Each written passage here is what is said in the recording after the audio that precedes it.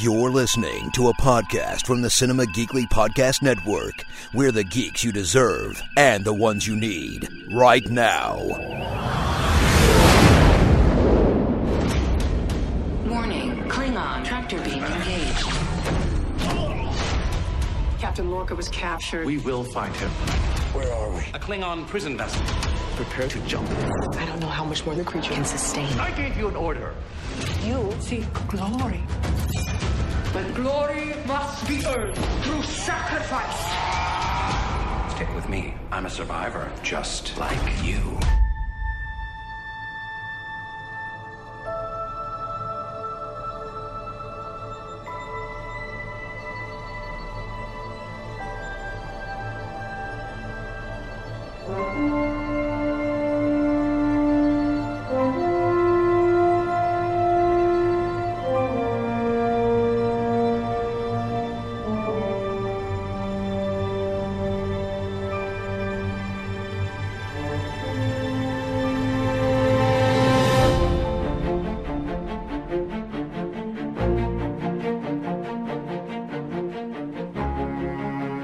It's a brand new episode of I'm a Doctor, Not a Podcast, Cinema Geekly Star Trek podcast.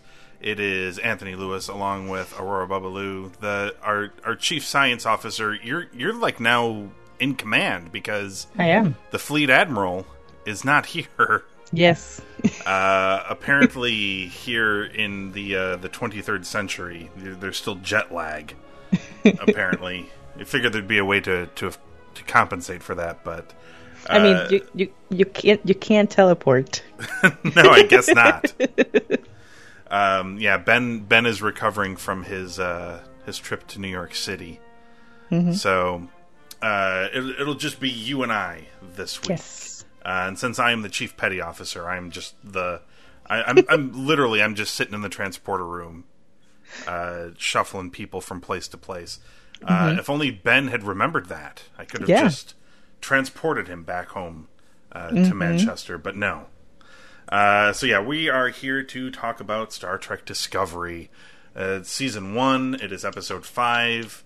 It's called Choose Your Pain, and there are a lot of interesting things that happen in this episode. And one major piece of fan theory that quickly became fan fact, mostly, came out of this episode as well, and I'm probably going to be discussing this, so if you don't want to know about it, spoiler alert, and you'll hear about it probably after we run down the episode, but let's talk about what happened. So, after a month of successful operations, Captain Gabriel Lorca is ordered to protect the spore drive until it can be replicated on other Starfleet ships. As he returns to the Discovery from a meeting on a starbase, Lorca is taken captive by Klingons. Burnham has grown concerned with the toll that the drive has taken on the Ripper, the tardigrade, or water bear, if you will, along with Paul Stamets' partner, medical officer Hugh Colbert. Burnham convinces Stamets to find an alternative to run the drive. Lorca is imprisoned with captured Starfleet officer Ash Tyler, who was captured at the Battle of the Binary Stars, and human criminal Harcourt Fenton Mudd, and in discussions, Lorca reveals that he killed his entire crew during an earlier battle to spare them from the Klingons' torture, but he himself escaped. Boy, what a dick this guy is. Lorca is tortured by L'Rell, our friend L'Rell, who it turns out is in command of this ship. And she wants the secrets behind Discovery's new form of travel, but Lorca and Tyler escape before the Klingons can learn anything. For the final jump needed to escape the Klingons, with Lorca and Tyler on board, Stamets connects himself to the spore drive using the tardigrade DNA, injecting it into himself, and apparently this allows him to momentarily operate the spore drive. This allows them to get to where they need to get to and to rescue Lorca. Later, Burnham frees the Ripper, while Stamets' reflection the sentence is worded so weirdly. They end up freeing the tardigrade, and afterwards, Stamets and Colbert have a discussion over teeth brushing. And when Stamets walks away, his reflection does not walk away from the mirror when he does. Oh, craziness abound. What did you think of Choose Your Pain, Aurora? I have to say that was a nice touch. The way that they ended the episode, I like that. Especially a if lot. that's a tease for like the Mirror Universe, which they have talked about doing. So yes. But I have to be honest, I was emotional in this episode. I almost cried. About the tardigrade stuff? Yes. It felt. I will say this. This felt like the most Star Trek episode of this show. Agreed. So far. Yes. Yeah, when the creature lost all the water and just became like this little like cocoon. Shrunk up in like a little ball. Yeah. I got so emotional. I was like, oh my God, I feel sorry for him. I'm getting emotionally invested in this creature. Yes. Which is kind of like it's a Star Trek thing. You get emotionally invested with, fictional aliens. Yeah, there were so many Star Trek moments in this. So, Lorca is captured. Yes. And Saru is left in charge. And he kind of does this whole... he's kind of doubting himself. He's not sure. He's put into this... I mean, he has this conversation with Burnham where he's sort of mad at Burnham for Captain Georgiou's death, and that he never really got a chance to be in the position that he's in or learn from her, or and now he's thrust into this position of being the captain, and we sort of see like his growth or his worries about taking command. There's a great little Easter egg moment, if you're even like remotely familiar with Star Trek. He asked the computer for like a list of notable, historically considered great captains throughout the history of the Federation, and they list, they list Jonathan Archer and Robert April, who is the original captain of the Enterprise in the animated series, and there's Matt Decker, who isn't a captain by the time the Doomsday Machine episode in the original series happens, but he was a Commodore in that episode, but he was previously a captain. Christopher Pike is mentioned as well. So there's lots of... and Captain Georgiou was also on that list. I guess she was posthumously added to that list. But, he was like, what are all the traits these have in common? He wants the computer to, like, monitor his actions and sort of, like, judge him compared to these things. And by the end of the episode, he doesn't want the computer's report. Yeah. He's like, I know what I did. But I mean, so there was that. There was the bit where you've got... I mean, the whole thing with the tardigrade, I mean, that was pretty classic Star Trek stuff, too. Yeah. Where they decide to ultimately let it go. So that's all in there. And then, of course, there was a moment so Star Trek-y in this episode that it actually caused one of the crew members to say fuck. They were so astonished that they managed to do a really Star Trek thing. It was said twice, actually. Twice.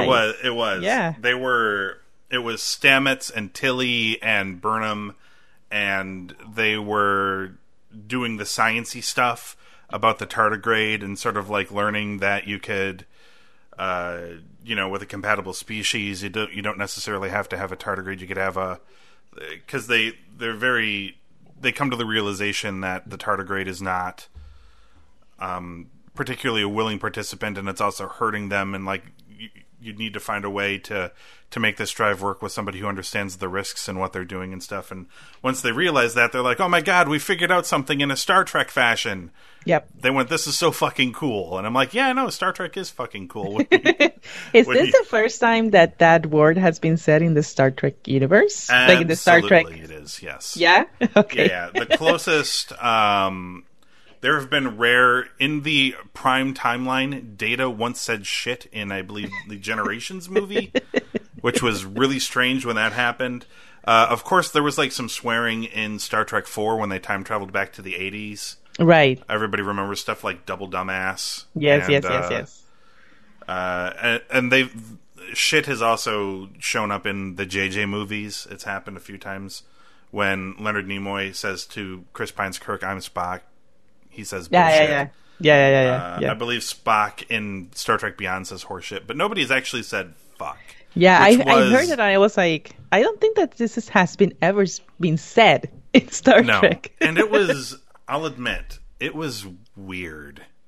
Right? It's weird for me. And this is not coming from like a fuddy-duddy, curmudgeonly old man like me. Even though I am I am not a young man anymore, but it's not like I have not dropped F-bombs. I do regularly, sometimes unwittingly in front of kids when I'm not thinking about it. It does happen. So it's not like I do not use the word. I do use the word a lot. It's just, as I've told talked to other people in conversations I've had with them about this, Star Trek has had like 700 hours of TV, and when you don't hear them say words like that, it's just it becomes part of the fabric of the universe. So it's just weird to then all of a sudden hear them say it. Yeah, it's like in Battlestar Galactica, you just get used to frack. Everybody says frack, so it just. Do you think that there was a? Do you think that they did it just because they could get away with it because it's not on TV, it's just online? Do you think this is my feeling? I feel like Star Trek has gone 700 hours of TV without saying it. Yeah. There's probably other ways you could have, gone about showing Tilly's excitement about it, but I feel like this was like, we got to earn that TVMA that we told them we wanted, so dropping 2 F-bombs, I think dropping 2 F-bombs can, like, that puts you on, like, the edge of an R, I think, in, like, movies and stuff. I think so, I think there's actually a literal, like, a count, like, you can't go above it or you'll get an R rating, which is silly, but, so I don't have a problem with the word in general or anything like that, or using it in casual conversation. It just felt weird in Star Trek because it just doesn't feel like it's part of the language that they use there. It's it was just strange, but I did find it funny that it happened at that moment because, like I said, it seemed more like they were just excited that they did a Star Trek thing and couldn't believe that they were Star Trek-y for a moment. Yeah. But yeah, so any other thoughts on the episode? There's what about Rainn Wilson's Harry Mudd? Because I've seen some weird takes on it. Like, I feel like the audience is a little torn. Yeah. I don't know. I thought he was great. I liked his character. I think maybe my perception was that I don't know. I thought he was going to be a different character. Mm-hmm.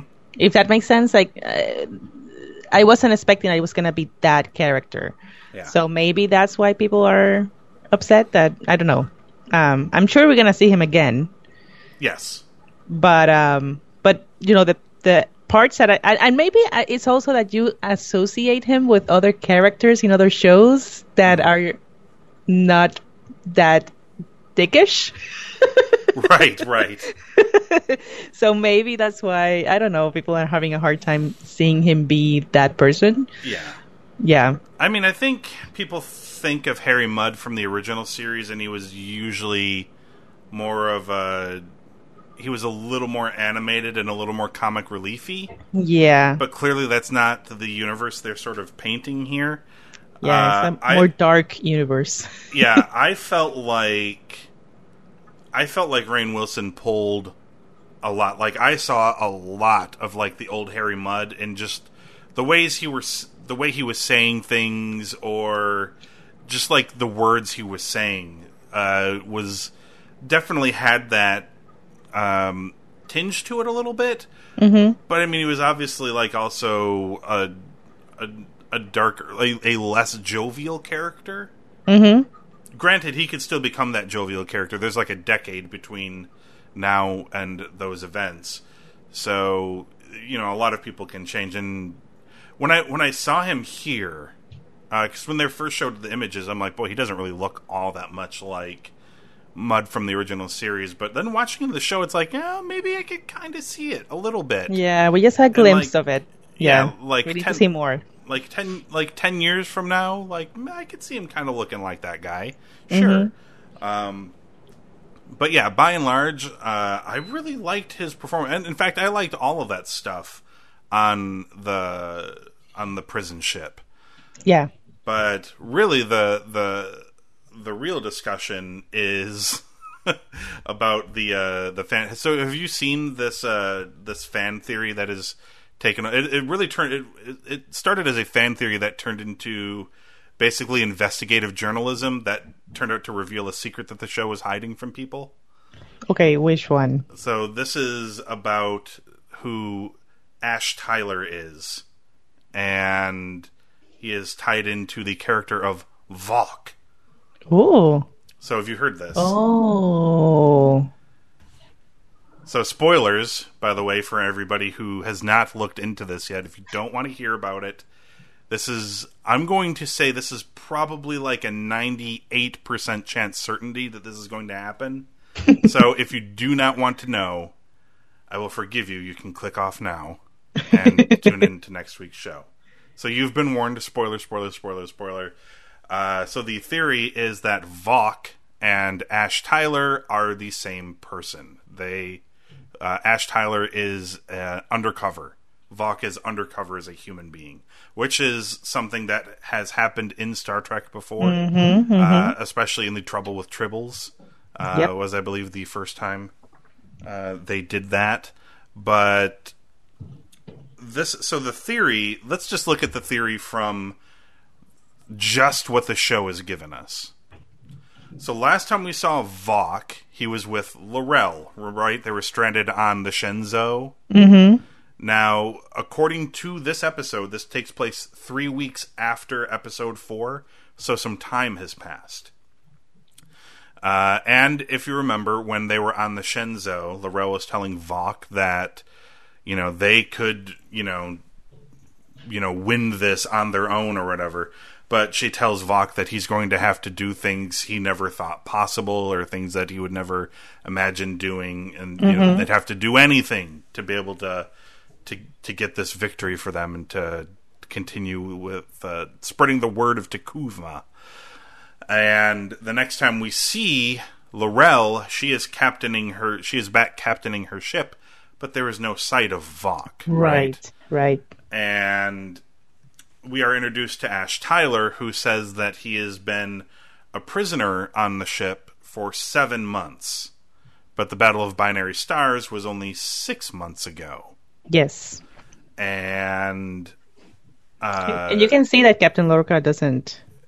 Like, right. he knows something's up with this guy. Yeah. And there is the rumor that Ash Tyler has been taken as kind of...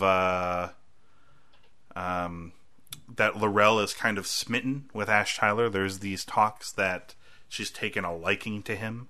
And on top of that, you've then got the scene. So all of this leads you to think that it's Vok. That L'Rell isn't really with Ash Tyler because he's Ash Tyler. She's with him because he's really Vok. And on top of that, you can look at things like his... so the Choose Your Pain, the episode title, the Klingons will come into the cell every now and again and say, choose your pain. And they have to sacrifice one of themselves for a beating on behalf of the Klingons. Mudd says they do this to prevent bonding. And Tyler... even though Mudd has been an asshole to them this whole time, instead of having Mudd take the beating, Tyler volunteers to take the beating. Yeah. And then gets into a fight with L'Rell when they escape, and L'Rell gets hurt. So this would all lead Lorca to think that Tyler is on his side, can be trusted, and takes Tyler with him. So all of these things make you kind of think that, yeah, that seems fairly plausible. But what really seals it is the not on the show stuff. So it's killing me right now that I don't remember the name of the actor who plays him. Shazad Latif is playing Ash Tyler. And when he was originally cast on the show, it was announced that he was being cast to play a Klingon. Oh. And then that story sort of disappeared, and they're like, no, he's playing this guy named Ash Tyler. His name has also been in the opening credits. It's like the second or third name in the credits. There we go. And Ash Tyler did not show up until this episode. Yeah. On top of that, Vok, who was never listed as part of like the main cast of characters in this show, just showed up in the first episode, and it's like, oh my gosh, he's had like a prominent role in these first 3 or 4 episodes. But he is only credited once in the credits, and it's under this different name. And the IMDb this guy, people went and found out that he has an IMDb page, the guy who was credited as playing Vok, although this is his only role, and there are no pictures of him other than in the Vok character makeup. And yeah, I'm looking at it right now. It's true. And then they further found out that the last name of this actor is Shazad Latif's actual last name. Shazad Latif is like a shortened version of his name for stage name purposes or whatever. And then when they finally got around to asking him questions about this sort of stuff, they asked him like, hey, is this actor like is this guy who plays Vok, is he like a real actor or whatever? And Latif's answer was like, well, yeah, he has an IMDb page. Was his answer. And this page is like, it's fake. It's clearly fake. Yeah, and there's like there's no pictures of this actor with any of the other casting crew. There are pictures of Latif with the rest of the cast before his episode was even filmed as Ash Tyler. So it's very clear. It's super clever what they did to kind of fool people, to sort of preserve the twist. But any show with a lot of crazy fandom is going to figure out stuff like this, yeah. Especially Star Trek. Yes. I give them so much credit though for trying. It's really clever what they did. On the plus side, there's an upside to this. On the upside, the crew, the characters in the show, they don't know. So as long as you're still investing yourself in their story and looking at it in their shoes, it'll still be a great moment whenever the reveal is made. Yeah. But this sort of stuff just happens. I can't get over the IMDb page for. It's just his name, and it's like the one credit, and like it just says this guy is an actor in Star Trek Discovery. That's the bio. That's it. Yes. Never showed up before until just now. It's like, how come there's no interviews with this guy in the media anywhere? He has a prominent role. Yeah, and like you said, there's only photos of him in Vok makeup. It's not. Yes. There's no other photos. There's no other photos. But there's this talk that Burnham and Tyler might fall for Tyler, which is incredibly interesting. I'm super excited to see where this kind of all goes. They finally kind of captured my attention. I'm curious to see where it goes. Lorca, on the other hand, though, I really like Lorca as a character, but I have no idea how this guy is still a captain. Like, I'm gonna spare my crew from Klingon torture, so I'm gonna make sure they're all dead. Yeah. But then I'm gonna leave myself like a coward. Yeah. He is not a good person. No. This Captain Lorca. No. Now somebody told me, like, look, they're at war, and when it comes to being at war, he's good at it, and that's why he's been given a captaincy. Not because he's a good person or he's a particularly good Starfleet captain, but he's a good captain when it comes to this stuff, and that's why he's been given a command. Although that's what I've been told. I don't buy that, because we've seen. I mean, if you've watched throughout, the Star Trek seasons, and every single show, the Federation is pretty strict.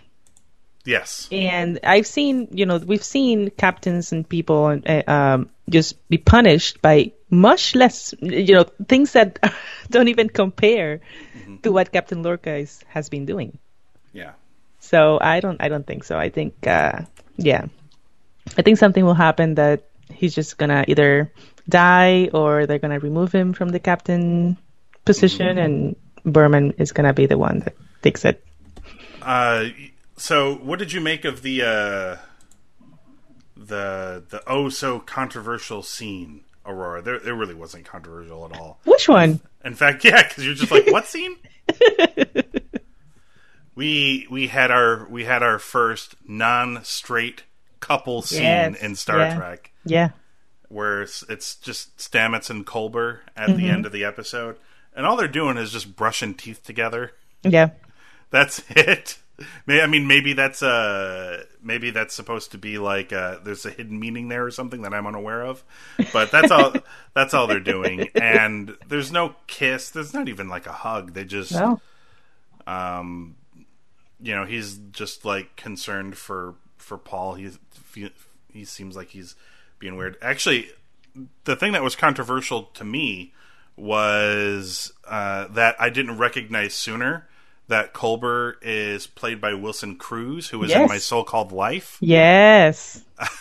It's just like, that show was like a staple of my teenage years. Yes, me too. Yes. I loved that show. I mean, and I loved his character in that show too. I mean, I didn't have a crush on Wilson Cruz. I had a crush on Claire Danes, but